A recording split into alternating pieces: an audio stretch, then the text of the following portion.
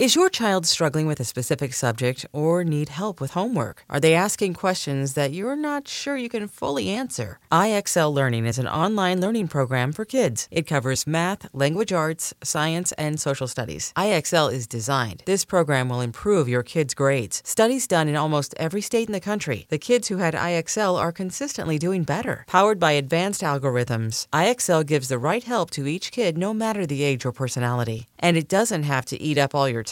One subscription gets you everything for all the kids in your home, pre-K to 12th grade. So don't miss out. 1 in 4 students in the U.S. are learning with IXL. IXL is used in 95 of the top 100 school districts in the U.S. Make an impact on your child's learning. Get IXL now. And listeners can get an exclusive 20% off IXL membership when they sign up today at IXL.com/audio. Visit IXL.com/audio to get the most effective learning program out there at the best price. Welcome to a brand new episode of the Yoga Girl podcast, Conversations from the Heart. I am so excited to introduce this week's guest to you all, Marie Forleo. New York Times bestselling author, entrepreneur, philanthropist, and one of the most inspiring people on the internet right now. With all the amazing inspiration we can find online these days, that is saying a lot. She's someone I know will motivate you to kick your butt into gear so that you can make 2020 your best year yet. Welcome to the show, Marie! Oh, thank you so much for having me on. It's such an honor. I'm so excited to talk to you today. I feel so spoiled. I've been reading your book and I've been taking little notes just over the holidays, and I get to actually ask you the questions that naturally just came up reading. Well, that makes me happy. happy. Such a good book. Especially because that book is definitely meant to be not just read, but done. So to hear that you're taking notes and you have questions, nothing makes me happier. Oh, it's such a good book. I mean, everything is figure-outable. It's just... I recognize while reading the book that has been my mantra almost my entire life. I wasn't clear of it until I started reading just how powerful that message is. So, I mean, this title to me is just wow. Was it clear always that was going to be the title of the book? I was approached by, I have a book agent, and for years she was letting me know that there were publishers kind of circling around, and she's like, they're just saying, we just want the Marie Forleo book. What is it? And Rachel, I got to tell you, I am someone who really just trusts my instincts, and it wasn't ready yet. It was like I knew there was this seed planted underground in the kind of under earth of who I am. But to force it and to say, I'm just going to put a book out because people want something from me, it just didn't feel right. And when an opportunity came up in 2016, I was asked by Oprah's team to do an Oprah-style TED Talk at an event she was holding called Super Soul Sessions.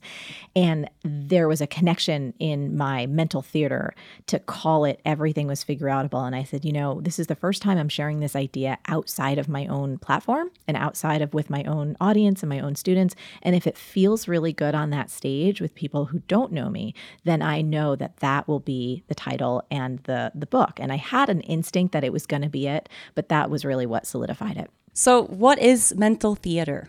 So your mental theater, or the way that I think about it, is sometimes if you find yourself in the shower or you're walking around the block and all of a sudden it's almost like you get a download. And for me, it feels like it appears in my prefrontal cortex, which is the front part of my brain. It's almost as if there's a little Marie that's sitting in an empty theater and no one else is there. And then up on the big screen, either a phrase comes or an image comes or just a really strong idea kind of appears on that thing. And I'm like, whoa, it's a download. I don't know if you resonate with that, but sometimes I think when we're not actively working to find an answer or a solution and we're just out there in nature, or maybe we're breathing, or, we're in a child's pose, or we're just doing something like playing a puzzle, all of a sudden we get a flash of insight. And to me, I call that appearing in my mental theater. How has the response been so far? Because I know you were on, you've had a really big year. It's a New York Times bestseller. I'm sure you've met so many people who are just in awe of the book.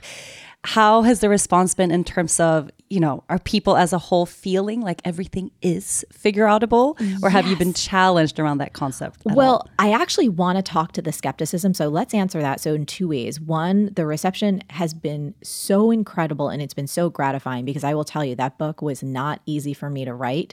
I struggled a lot. I had so much self-doubt. it was really funny because it kicked my butt so hard. And I said, isn't this wonderful? Like, I know the mantra, the idea, the belief is truer than anything I've ever realized in my whole life. And isn't it funny that I'm having trouble figuring out how to write the book called Everything is Figureoutable? Because it was such a big idea and I wanted it to be so universally applicable, which is one of the most challenging things to do from a content creation perspective. I knew that if I, for example, wanted to write a book that was more narrow and focused on, let's say, business or starting a business or entrepreneurship or leadership, that would almost be easier because it's a smaller container. Where this idea, I was like, ooh, this is really going to challenge me. So to the answer about the reception, it's been amazing. And it's been so satisfying because it was so much hard work and there were so many tears and so much self-doubt. So that piece feels really good.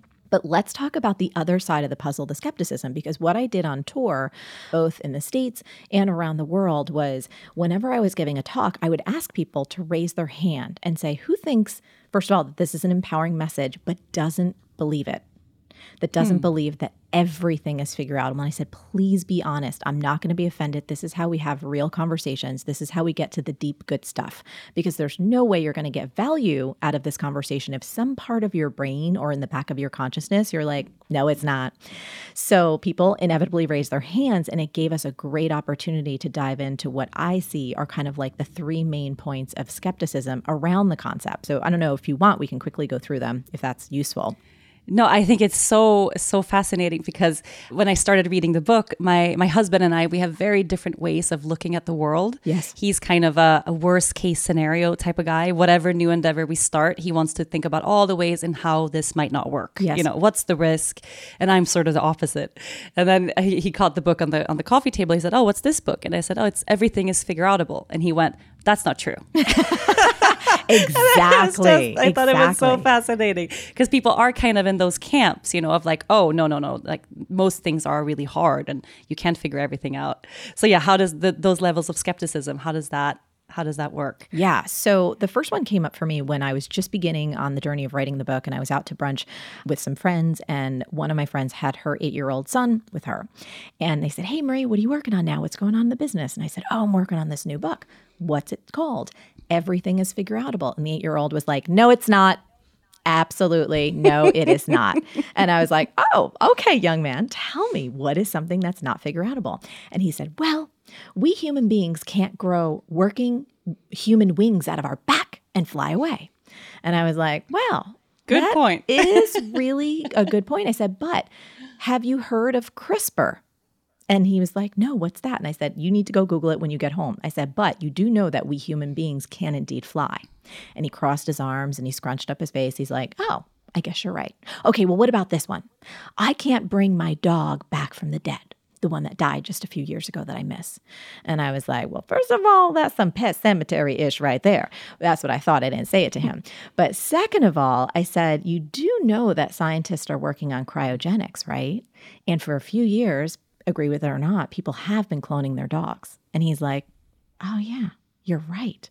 So conversations like that inspired me to create a set of rules around this really powerful idea so that we can use it for its intended purpose, which is to help ourselves create positive change in our own life and by proxy then make positive change in the world around us. So here are the 3 rules of the Figureoutable philosophy.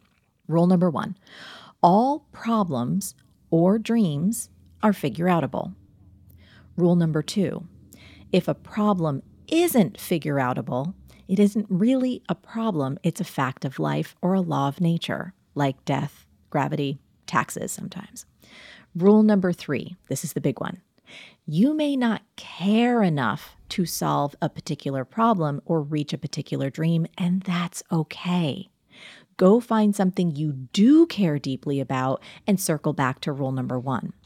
And Rachel, when I was researching the book, I love inspiring quotes, and I found this great quote by a British quantum theorist named David Deutsch, and he says, everything that is not forbidden by the laws of nature is achievable given the right knowledge. And I would say, you don't have to take a quantum theorist word for it or my word for that example. I invite people to try it before you deny it. Try it before you deny it. So that usually handles a lot of the skepticism. But then the second piece I want to go into really quickly, this was actually something that came up from a friend. I got a text when the book was just about done and we had revealed the cover.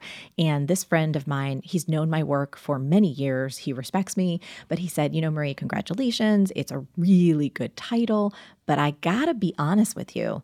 I don't believe it. He's like, are you really telling me that the challenging things in life, like addiction and loss and grief or a life ending or a life altering diagnosis, are you seriously saying that those things are figure outable? And I responded, yes. And let me tell you why. So after I had given that Oprah talk, she put it out on her podcast, and the idea and the philosophy got out to a much wider audience than I'd ever been able to share it before. So I started receiving letters from people who had never worked with me, didn't know my work. They just watched that Oprah talk. And one letter I got was from a woman named Jen. And Jen said, Marie, thank you so much for that talk. It's actually an idea that my mom has been trying to teach me my whole life. And we sat down and watched together and we loved it. But then everything changed. My beautiful mom, who's like my best friend in the whole world, was diagnosed with pancreatic cancer. And suddenly nothing seemed figure outable. But she said, when I took a step back and looked more deeply at the situation, here's what I saw. 1, I could figure out how to find nursing care for my mom who lived in a rural area. I could figure out how to find foods that she could actually tolerate. And then this was the big one. I could figure out how to get medical equipment so that my mom could spend her last days, and in fact, her last 5 weeks on earth, exactly where she wanted to be, which was in her own home.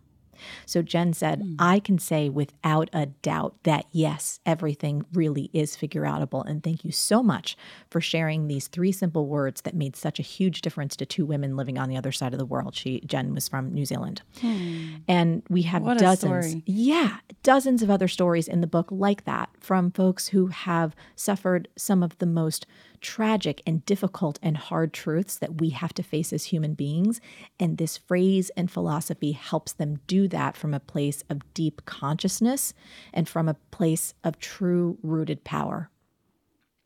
Because it's really a philosophic book. It's very motivating and inspiring, and there's so many actionable steps that you can follow and implement in your life. But the whole philosophy around everything is figure outable. Like, no matter the problem I'm faced with, I can figure that out. I can, maybe I don't know the answer right now, but just the open, positive viewpoint of looking at life that way of, okay, I can figure this stuff out, whatever comes my way. Yes. It's a very different way of looking at life. It is. And I think for people who don't, right, for people who have the other view of nothing is figure outable. I don't know how to do anything. Yes. I'm totally stuck. I don't like my life. Yes. Everyone else is, privileged. They can figure things out because they have it better than I have. Have you met any people like that you've sort of maybe had converted into the more open view of I can figure this out? Because it's easy to get stuck in the cycle of I can't. Yeah. Right. And then it's almost triggering to see someone telling the world. 100%. So that was actually the third layer of skepticism, for people to say, well, who are you to tell me that everything is figure outable? You don't know where I come from. We didn't grow up in the same circumstances. You have so many more advantages than I do. And to that I say, look, I actually really love what Warren Buffett has said. I know as a white woman born in the United States of America that I basically won what he calls the ovarian lottery, meaning by no effort of my own. I was born into a family that gave me a roof over my head, that fed me, that gave me access to healthcare, that gave me access to education. I had clean running water, electricity. Those are assets that literally billions of people don't have around the world right now. So I'm very aware of that. And that's why it was important for me, and they're threaded throughout the entire book, to include stories that are far more compelling and diverse than my own. So people that are from the developing world, people that have all kinds of quote unquote odds stacked against them. And those are real limitations, right? These are not imagined. These are real obstacles that were, again, by no fault of their own. That's the circumstances they were born into. So those stories are throughout the book from folks who embody this philosophy. They didn't read the book, right? But this is how they live their life. So I think that gives us a lot of hope. And then In terms of people saying I can't, I think, part of what we do in the book is dive deep into the excuses that can hold all of us back. And I know you can't see me right now, but I'm raising my hand. I don't know one human on earth that at some point hasn't had their own set of excuses that they've used to hold themselves back. It doesn't make us bad, doesn't make us lazy. We shouldn't feel shame about that. That's just reality.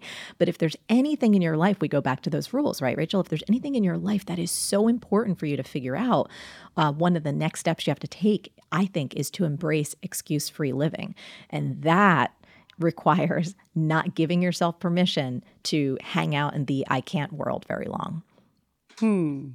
Oh, so true. Knowing how to speak and understand a new language can be an invaluable tool when traveling, meeting new friends, or just even to master a new skill. But it's not always simple when you're bogged down by textbooks and structured classes. That's why so many people trust Rosetta Stone. Rosetta Stone is the most trusted language learning program, available on desktop or as an app. It truly immerses you in the language you want to learn, like Spanish, French, Italian, Chinese, and more. You won't just be studying English translations. The Rosetta Stone intuitive process helps you pick up a language naturally, first with words, then phrases, then sentences. Don't put off learning that language. There's no better time than right now to get started. For a very limited time, listeners can get Rosetta Stone's lifetime membership for 50% off. Visit rosettastone.com/rs10. That's 50% off unlimited access to 25 language courses for the rest of your life. Redeem your 50% off at rosettastone.com/rs10 today.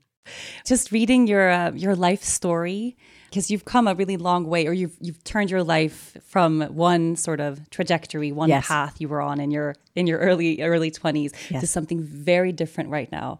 So for someone who hasn't read the book yet, or they're not in the world of Marie Forleo just yet, could you share a little bit about how you got to where you are? Yeah, it was definitely a windy turn. And, I started my career on Wall Street on the floor of the New York Stock Exchange. I'm one of those people who just has a lot of energy. And I remember graduating from school thinking, like, there's no way I can sit behind a desk for 8 hours a day. Like, I will go absolutely bonkers. You know what I mean? I'll be bouncing off the walls. There's not possible.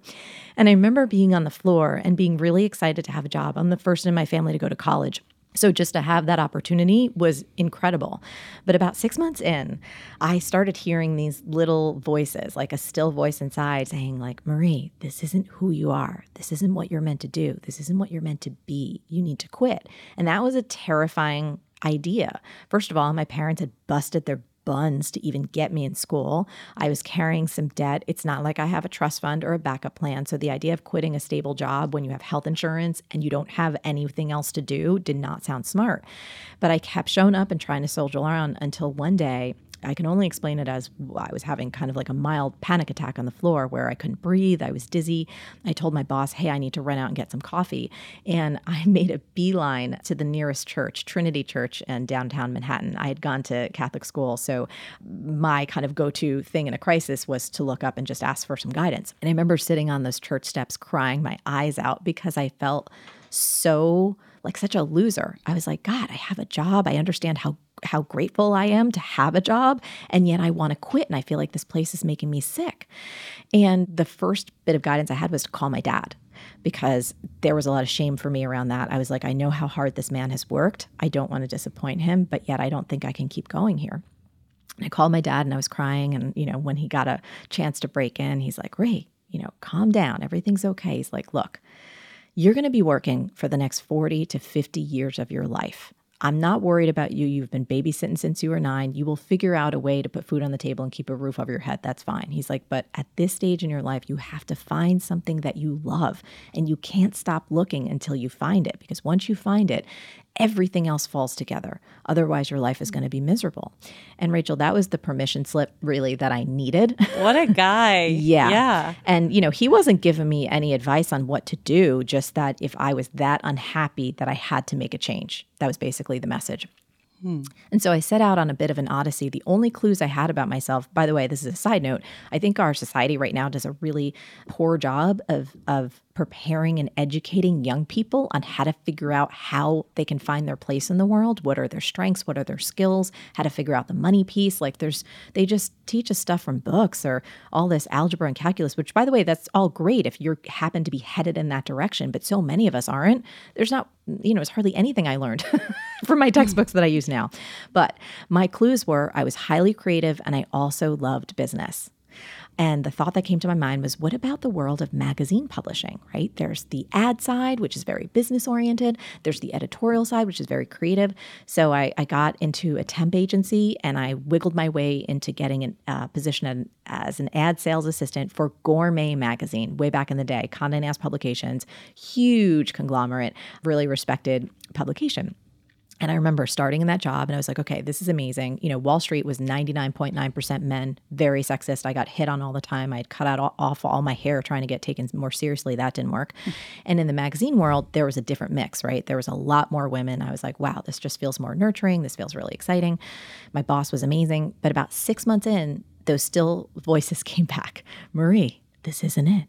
This isn't who you are. This isn't what you're meant to do in the world. And I'm like wanting to rip my hair out. I'm like, well, will these voices tell me what the hell I'm supposed to do instead? I just kept knowing that I was so unemployable. So I took a step back and I tried to look more broadly at the situation. And while I love my boss, who was an ad executive, I didn't want to become her, meaning I wasn't aspiring to get her position. And then I looked ahead at the publisher, who was another super powerful, smart, intelligent woman. I didn't want her job either. And I thought to myself, well, if I don't want to climb this corporate ladder, what am I doing wasting their time and mine? And I thought, okay, maybe I'm too much on the number side. Wall Street was all about numbers, ad sales, all about numbers and quotas. What if I'm supposed to be on the editorial side? I went to the HR department. I explained what I wanted. I said, hey, I'm willing to take the lowliest of positions. And they got me a position as a fashion assistant at Mademoiselle magazine. Okay. I'm like, all right, this has got to be it. Gotta be it. Sounds so exciting. It sounds right. Like I'm getting to talk with designers. You're like looking at new products. You're working on photo shoots and layouts and all this stuff. I'm like, this is going to be awesome. So for the first 6 months, of course, it was exciting because it was novel and new and I was learning all these things. But then you know what happened? The voices came back. Marie, this is not who you are. This is not what you're meant to do. And at this point, I genuinely felt like I might have something wrong with me, that I might have a commitment problem. Maybe there was something wrong with my brain that I couldn't focus. It was just, I couldn't explain it. I was the valedictorian of my class, and yet I couldn't hold down a job. I felt like such a loser. All of my friends were starting to get promotions. They were starting to build real adult lives. And here I was just wanting to quit again.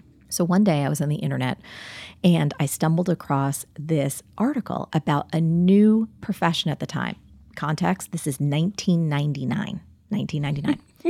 This new profession was called coaching. No one had ever heard of this before. I read this article, Rachel, and I swear to you, it was like angels appeared, clouds parted, and it was like, this is who you are. This is who you're meant to be.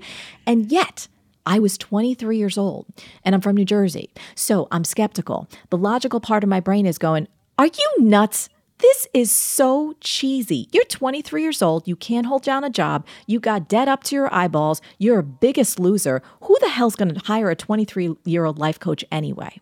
So I had all this fear and all this self-talk on one side of my brain, and yet I could not deny how right this thing felt. It just felt so positive. It felt like it was custom made for me, even though it didn't make logical sense. So I signed up for a 3-year coach training program on the spot. I started doing my coach training studies at night and on the weekends, and I still worked at the magazine during the day because I needed that income, I needed that paycheck, and that healthcare. Fast forward about 6 months. Who was doing coaching at that time? Nobody. I was just trying to... No, I mean, 1999. Who did that? Yeah. I'm telling, that's what I mean. It was brand new. It was so exciting. No one had heard of it before, which was even more reason that it felt weird to me. And my logical mind thought and still thinks, I hate the term life coach, to be really honest with you. I think it's cheesy, but whatever. I don't care about that. I'm not into labels. I get this call 6 months later from the HR department. They have a promotion for me. They wanted to promote me to Vogue, the top fashion magazine in the world. More money, more prestige. It was amazing. But that was my fork in the road. Do I say yes to this traditional career, keep staying on this path, have, that safe paycheck coming in and something respectable that people can understand? Or do I quit and do this weird life coaching thing that I don't know how to start a business? I don't know what the hell this means. I have no money. I'm not even through my training yet. So I quit my job. I said no to the Vogue offer, and I started bartending and waiting tables, which is how I helped put myself through college. And I started my coaching business when I was 23, and that was over 2 decades ago. So we can fast forward through some of the rest of it, but that was the origin story. I started my online business before people really knew what that was. I was doing email marketing when people were like, email, what's that? All that stuff. So I'm an OG in that respect. Imagine the softest sheets you've ever felt. Now imagine them getting even softer over time. That's what you'll feel with Boll & Branch's organic cotton sheets. In a recent customer survey, 96% replied that Boll & Branch's sheets get softer with every wash. Start getting your best night's sleep in these sheets that get softer and softer for years to come. Try their sheets with a 30-night guarantee, plus 15% off your first order at bollandbranch.com, code Odyssey. Exclusions apply. See site for details. I find this so brave, honestly, that to listen to that inner voice in all those moments of obstacle, in all those moments where the rest of your life and probably everyone in your life were going, are you crazy? You have this good thing, keep going. Yes. And I think it's such a valuable thing to cultivate the ability to listen to that inner voice, because we all have it. Yes. And if we, I think it requires some form of practice of learning how to hear that voice and learning how to trust it. And it's not something we're prepared for. It's not something we learn in school, intuition, instinct, trusting in our heart and our gut. Is that something you felt like you always had, or have you been able to practice getting better at listening to and following that voice? It's actually both. And we can talk about, I want to give a few tips to people, because I know a lot of folks have the mistaken notion that you either have it or you don't. And like anything else, first of all, it's figure outable. It is a learnable skill.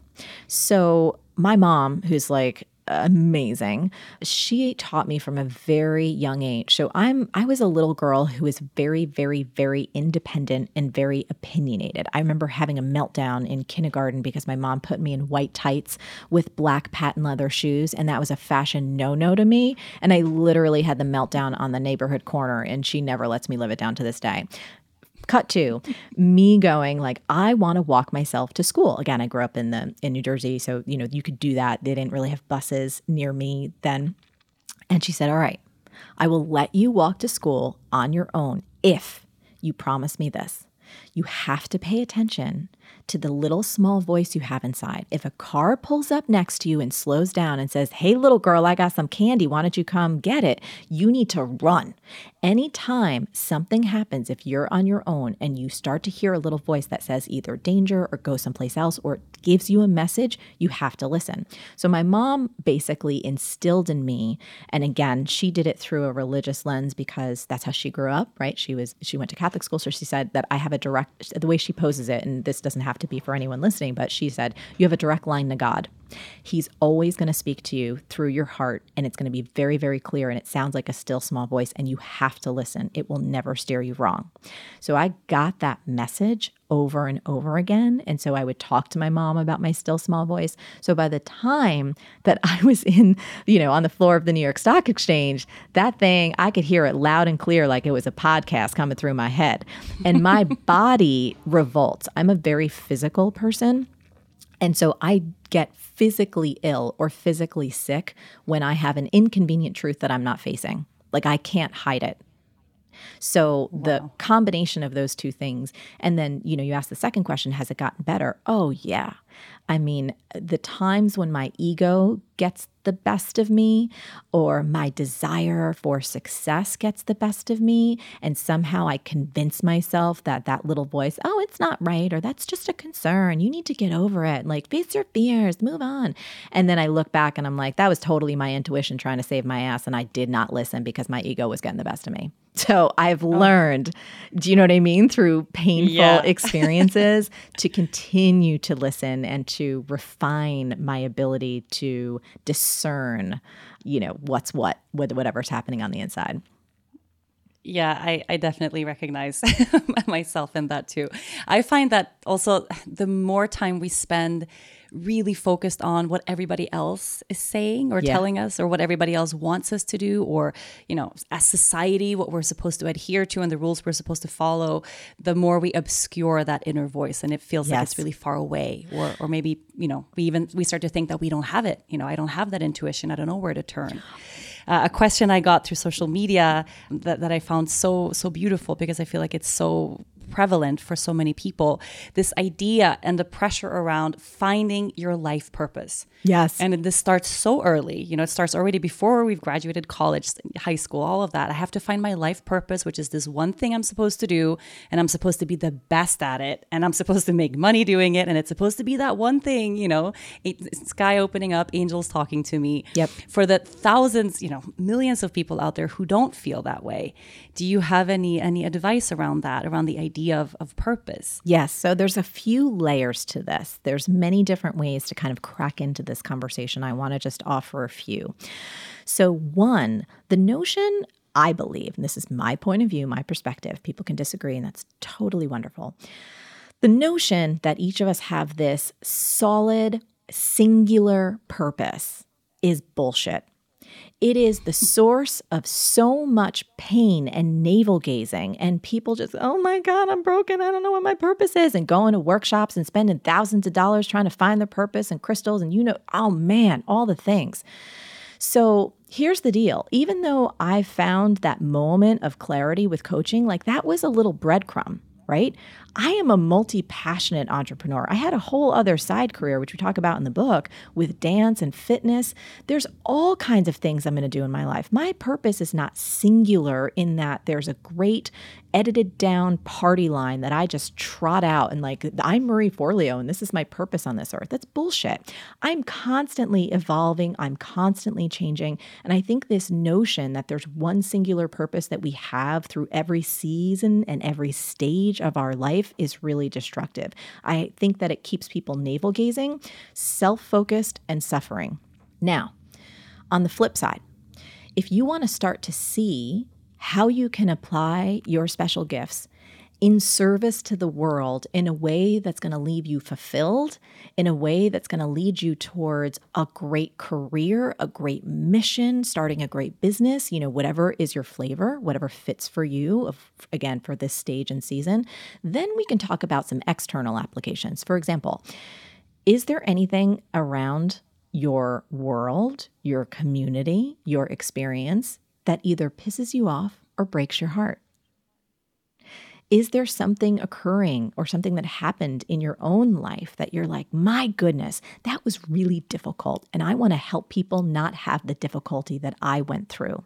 Or is there something so incredibly joyful, life-giving, just absolutely that brings you so much enthusiasm and happiness and sparks joy, to use a Marie Kondo term, that you're like, oh my goodness, I have to share this with more people? Does that make sense? I think those clues, when you start to ask those types of questions and then ask yourself, how can this be helpful to others? How can I use this or share this to be of service to, again, my family, people in the community, a market, if it's a business, or the greater world at large, and you start engaging in sharing those things, that's when it's almost like your purpose begins to reveal itself. But again, not in some neat little party line that you're going to be able to memorize and trot out when you meet someone, but more so in an active, engaged, real life way. So it's more like living or feeling purposeful in your day to day versus the one thing that I'm going to commit to forever. And that's the thing that I do. And I think what people also miss is it's so limiting to decide that one thing. Yes. What if coaching was the only thing you did and it started and ended with that? Then we wouldn't have this book now. There's so many things that have expanded beyond that. So I think 100%. Now, I just want to speak into that for a moment. Like when I started trying to do that, Rachel, like, I quit my job. I was bartending and waiting tables, which was great because I just, again, have a lot of energy and I don't do well focusing on one thing nonstop. I need different forms of stimulation. And I remember when I was trying to build my coaching practice, part of what I was doing was, of course, applying all the things I was learning, the craft of coaching and helping people really ask the important deep questions and then take action on them to see results. I was doing that for myself too. Right? I had to walk my own talk. And one of the things I discovered was that I didn't feel comfortable just calling myself a coach. That felt narrow and limiting. And the truth was, I had a huge passion around dance and fitness. I also loved marketing. I also loved business. I also loved the idea of speaking. I also loved the idea of philanthropy. Like there were all these other things. And I remember writing in my journal at those times, like, gosh, am I still broken? Why can't I choose just one thing to be? Because all the success books at that time were talking about niching down and being specific and like, even as a coach, right? Are you a productivity coach or are you a relationship coach? Like being broad was not smart from a business perspective. And a huge breakthrough came for me when I stopped trying to fit myself into conventional boxes and be one thing and have one clear society-approved answer when people said, "What do you do for a living?" The biggest breakthrough came when I feel like I got such a gift from the career gods when one day they planted this phrase in my mental theater that said multi-passionate entrepreneur. And I remember I used to feel so much shame when people asked me what I did because it didn't feel right to just say life coach or bartender. And I remember it just came to me and someone asked me what I did. And I said, I'm a multi-passionate entrepreneur. And the person I remember looked at me like, what the hell's that? But they were intrigued. And I said, well, I have this coaching practice. I'm also starting to teach dance and fitness. I really love hip hop. I do bartending at night. I do, and I started to be able to talk about all the different aspects of who I was. And when I gave myself that new definition, again, I made it up, I saw myself in a new context, which started to change everything. It's not a coincidence that's when I started getting a lot more coaching clients. My dance and fitness career started taking off. I started making more money because I could never fit into a conventional box. And I bet you a lot of people listening don't feel that either, right? And so that's the whole thing. We're coming back to this idea of purpose. What if there's not one purpose? What if your purpose is about connecting? Your purpose is about spreading joy or creation or healing. And there's all these different ways that will manifest throughout the course of your life. So should we stop putting ourselves in those boxes, you think, as a whole? I think because so. I can really sense that I resonate with this so much because when I started my own career, I was a yoga teacher. That's what I did. Yes. And then I fit in that little box. And then I also had all these ideas that came along with, as a yoga teacher, I have to be XYZ. I definitely don't drink any wine. I don't play loud music. I'm very appropriate. I'm very zen all the time.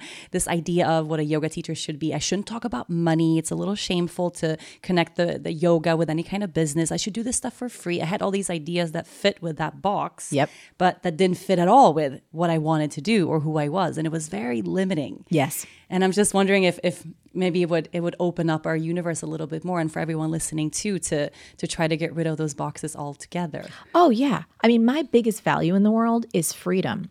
And my business really started to take off. I remember I had those ancient ideas of what a businesswoman looked like, right? So I was trying to figure out how to build this coaching practice, which again, I was so insecure about my age. I was just filled with self-doubt and fear that this wasn't going to work out, that I made the worst decision, you know what I mean, to quit the stable job. And I didn't know what the hell I was doing and I wasn't making money and all those things. And I remember when I first started trying to publish an online newsletter, the idea I had in my head, Rachel, which my version of, was like this successful businesswoman. And she definitely had a corner office, glass office, and she wore big shoulder pads and she spoke very professionally and elegantly and no cuss words. And it's like, dude, I'm from New Jersey. I can't even communicate that way. It's like, I'm not an actress. I couldn't do that if I tried. And it was so stifling for me at first to try and live into my childhood idea of what a successful businesswoman looked like. And once I started to really allow myself the freedom to play and be all of me and tell my coaching clients that, oh, I'm actually teaching a J-Lo hip hop workshop this weekend. Do you want to come? And tell them about bartending or tell them about, you know what I mean? The different things I was doing as a Nike athlete. When I let all of me come to the business table, that's when things took off. Not to mention what an energy drain it is on your physical body, on your mental health when you're trying to be something that you're not, when you're trying to hide who you really are from yourself and from the world. So I think that there is so much freedom and there's so much joy that comes, not to mention, as a side note, a business advantage. Right? So when I started and when I began to teach and to speak, there wasn't a lot of people out there like me who were talking like Jersey Marie, right? Saying, hey, I'm going to teach you really grounded wisdom, but I'm also going to do weird things like sketches and wear wigs. If anyone has ever seen Marie TV, like it's really quirky and weird, which is real me, with the book tour. I remember my publishers asking me saying like, what do we want to do to launch this thing? And I said, well, I have this idea. What if a Beyonce concert and a TED Talk had a baby and then threw a block party? And, just last year, I actually produced and performed in a concert, a legit concert. I had Beyonce's dancers. I had people build my sets who've done stuff for Kanye and Demi Lovato and J-Lo. It was at the Hammerstein Ballroom. It was sick. And it was like nothing I've ever seen before, but that only came. And it was honestly, Rachel, the most creatively fulfilling thing I've ever done in my life. And it was so... It looked amazing. Thank you. It's just like, who thought of this? Yeah, of course. But that's my point. We're coming back to this idea. You asked about boxes. And I think none of us fit in neat little boxes. And the more we can let ourselves free from that, the more innovative we become, the more happy we become, the more joyful, which of course leads us to behave in different ways. We're more kind, we're more compassionate, we're more understanding of people's differences. So this bleeds over into every area of our life, and I think it's the most healthy, positive thing we can do. Oh, hell yes. Hell yes. I have goosebumps just listening. There's so much truth in this. This episode is brought to you by Progressive Insurance. Whether you love true crime or comedy, celebrity interviews or news, you call the shots on what's in your podcast queue. And guess what? Now you can call them on your auto insurance too with the Name Your Price tool from Progressive. It works just the way it sounds. You tell Progressive how much you want to pay for car insurance, and they'll show you coverage options that fit your budget. Get your quote today at Progressive.com to join the over 28 million drivers who trust Progressive. Progressive Casualty Insurance Company and Affiliates. Price and coverage match limited by state law. I think one of the pieces or parts of your book that I resonated with so much, I think also relates to this, which is the limiting beliefs that we put on ourselves, such as saying, I am only a yoga teacher, so I can't do this XYZ. I can't grow into this area, or I'm not good enough for this, and we've been speaking on this podcast, on the Yoga Girl podcast, about limiting beliefs a lot over the past couple of months. I found one recently. Do you want to hear it? Yes. So I found a really big one for me. I had a limiting belief because I love hunting these things down now. And by the way, for everyone listening, it's like we all have them. It's totally cool. It's like we've absorbed these beliefs around, from our teachers and society and our families, and no one's trying to do us harm. It's just like you do the best you can, right? So for me, one of my big ones was, I don't know if anyone will resonate with this, and Rachel, I'm curious to hear with you. I had this limiting belief that I can't let myself get too successful or I'll ruin my relationship. Like if I keep getting bigger and bigger, so I have, I'm with my partner, Josh, we've been together almost 17 years now. And it was a deep-seated thing. It was like a woman-man kind of thing. Like if I really go for it, I am going to destroy this thing that I love. And I've had tangos with this in the past, especially with Josh, where my workaholism, because I love my work, literally almost destroyed our relationship.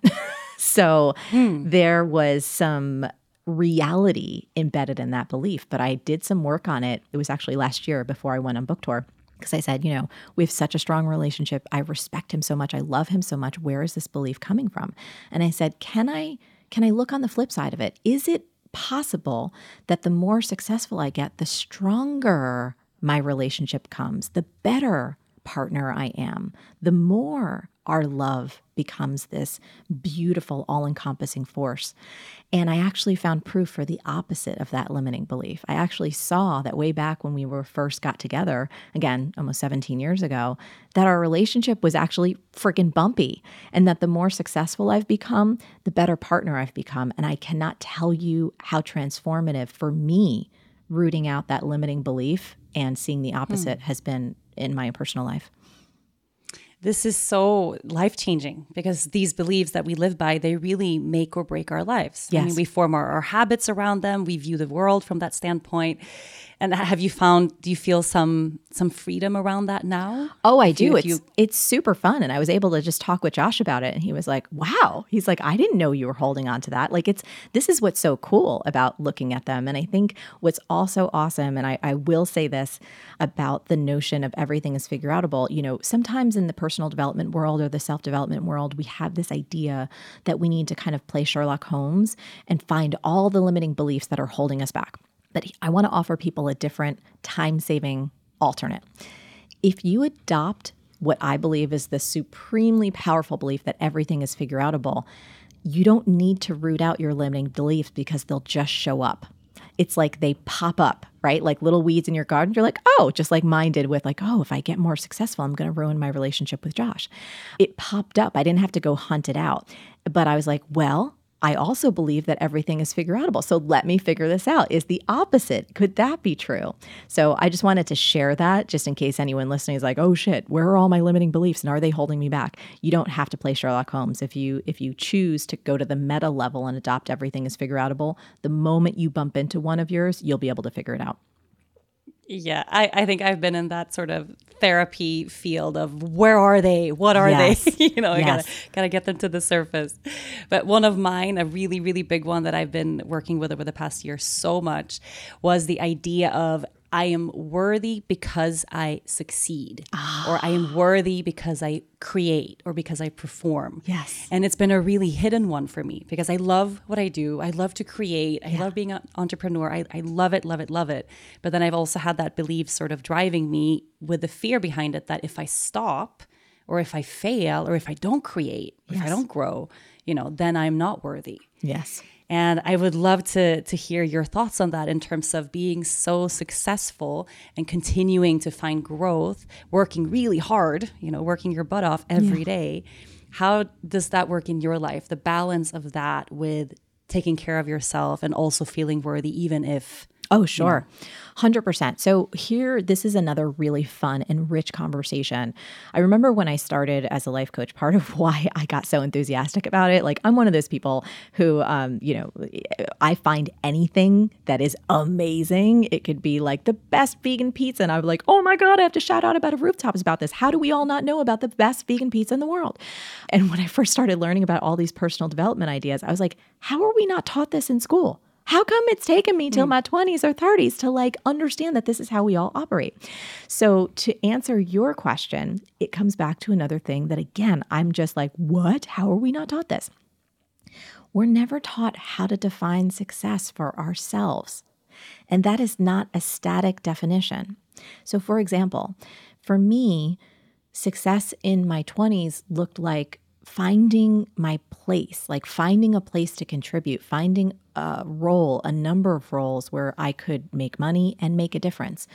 I also defined success at that point, and it was necessary, with getting out of debt. I had a lot of pain around money and around scarcity. My 30s looked really different, right? My definition of success changed. And so you were asking me about how do I really find that balance and that, that limiting belief that you've been looking at in terms of worth and creation, and if you slow down or stop, or what does that mean?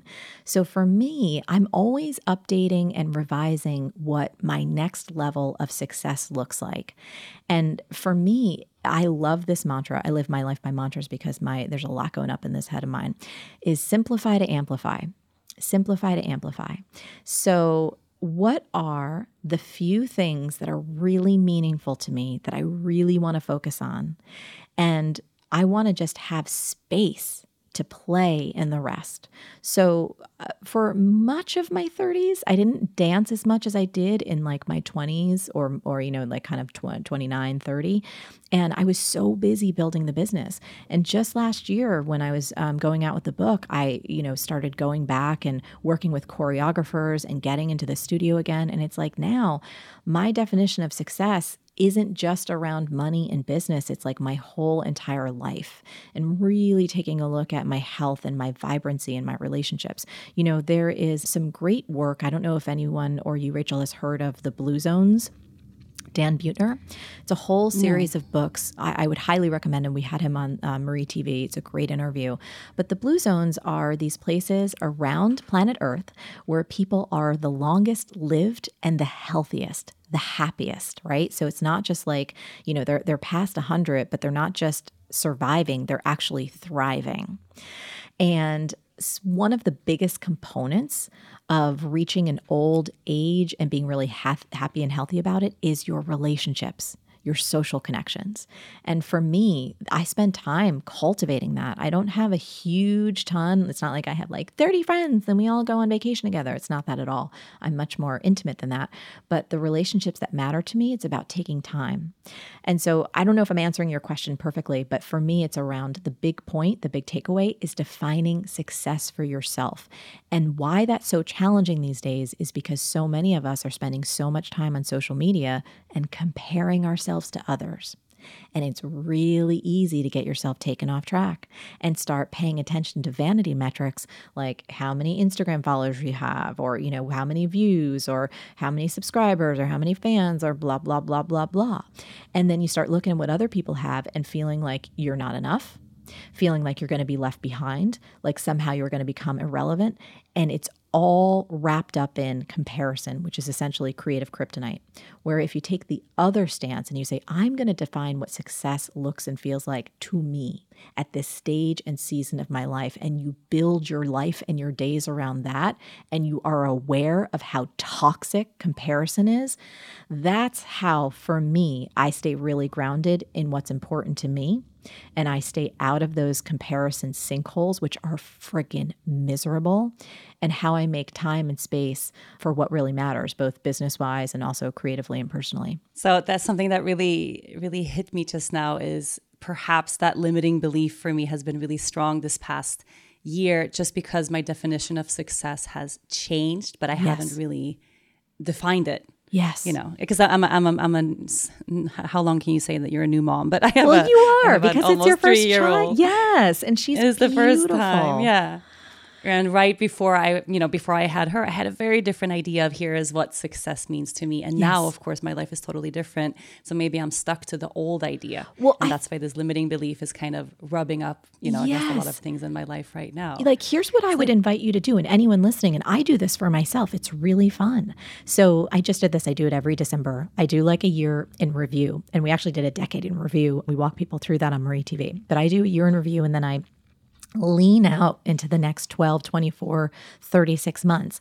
And I describe in great detail my ideal next few years. Like, what are the projects I want to work on?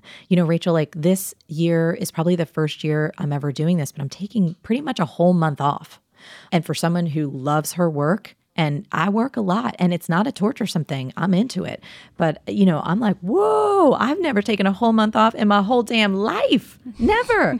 And it's really exciting. But my point is, for you, I would so encourage you to write this down on paper and consider yourself an artist. You have a blank canvas in front of you. Define what success looks like to you in terms of your health, your fitness, your spirituality, your contribution, your financial life, what your home looks like, how much you guys are traveling or not, how much white space is in your calendar each day, how much flexibility you have, your time with your daughter. Like, allow yourself to just dream on that page.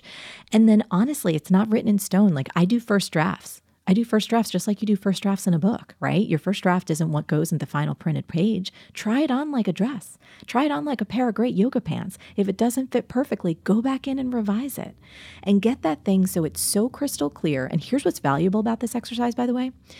You can share it with your husband. You can share it with your team. You can share the parts of it that are appropriate with your daughter, so that You are being the leader in your life, and you're intentionally living into your future. Now, of course, there's the great notion, right, that it's kind of like we make plans and that we don't always get to stick there. But here's what's great. That becomes a compass through which you can make decisions, so that if new opportunities come up or unexpected challenges, you can go back to that ideal vision, make decisions and revisions based on what is most true in your heart, not an outdated version of what success looked like when you were first beginning your career. Amen to all of this. I'm just smiling right now listening to you speak. I wish I had another hour with you. I wish we could have this conversation over tea maybe one day. We will. Thank you for allowing me to talk so much. I'm so sorry if it feels like I was just going off. I just am so thrilled to be with you. Oh, no, absolutely. I am so inspired. For everyone listening, you can go to marieforleo.com for everything Marie. Watch Marie TV, listen to the podcast. You also have B School, your business school that I know thousands of people are raving about. So many wonderful things to find in the world of Marie. And I want to thank you so much for taking the time to come on the show today. I so appreciate you and all the work you're doing in this world. Right back at you, beautiful. Thank you for being the leader that you are and such a beautiful force for good. I just adore you. Thank you. Thank you so much. This was so wonderful. Thank you so much for listening to this week's episode, and a special thanks to our amazing guest, Marie Forleo. If you enjoyed this show, be sure to listen and subscribe to other great episodes of the Yoga Girl podcast. You can find them on yogagirl.com, on Apple Podcasts, Spotify, or wherever you normally get your shows. Don't forget to leave a review while you are there. Thanks to the folks at Cadence 13 for their production work, and thanks to my sponsors. Please support them the way they support this podcast. I'll see you next week.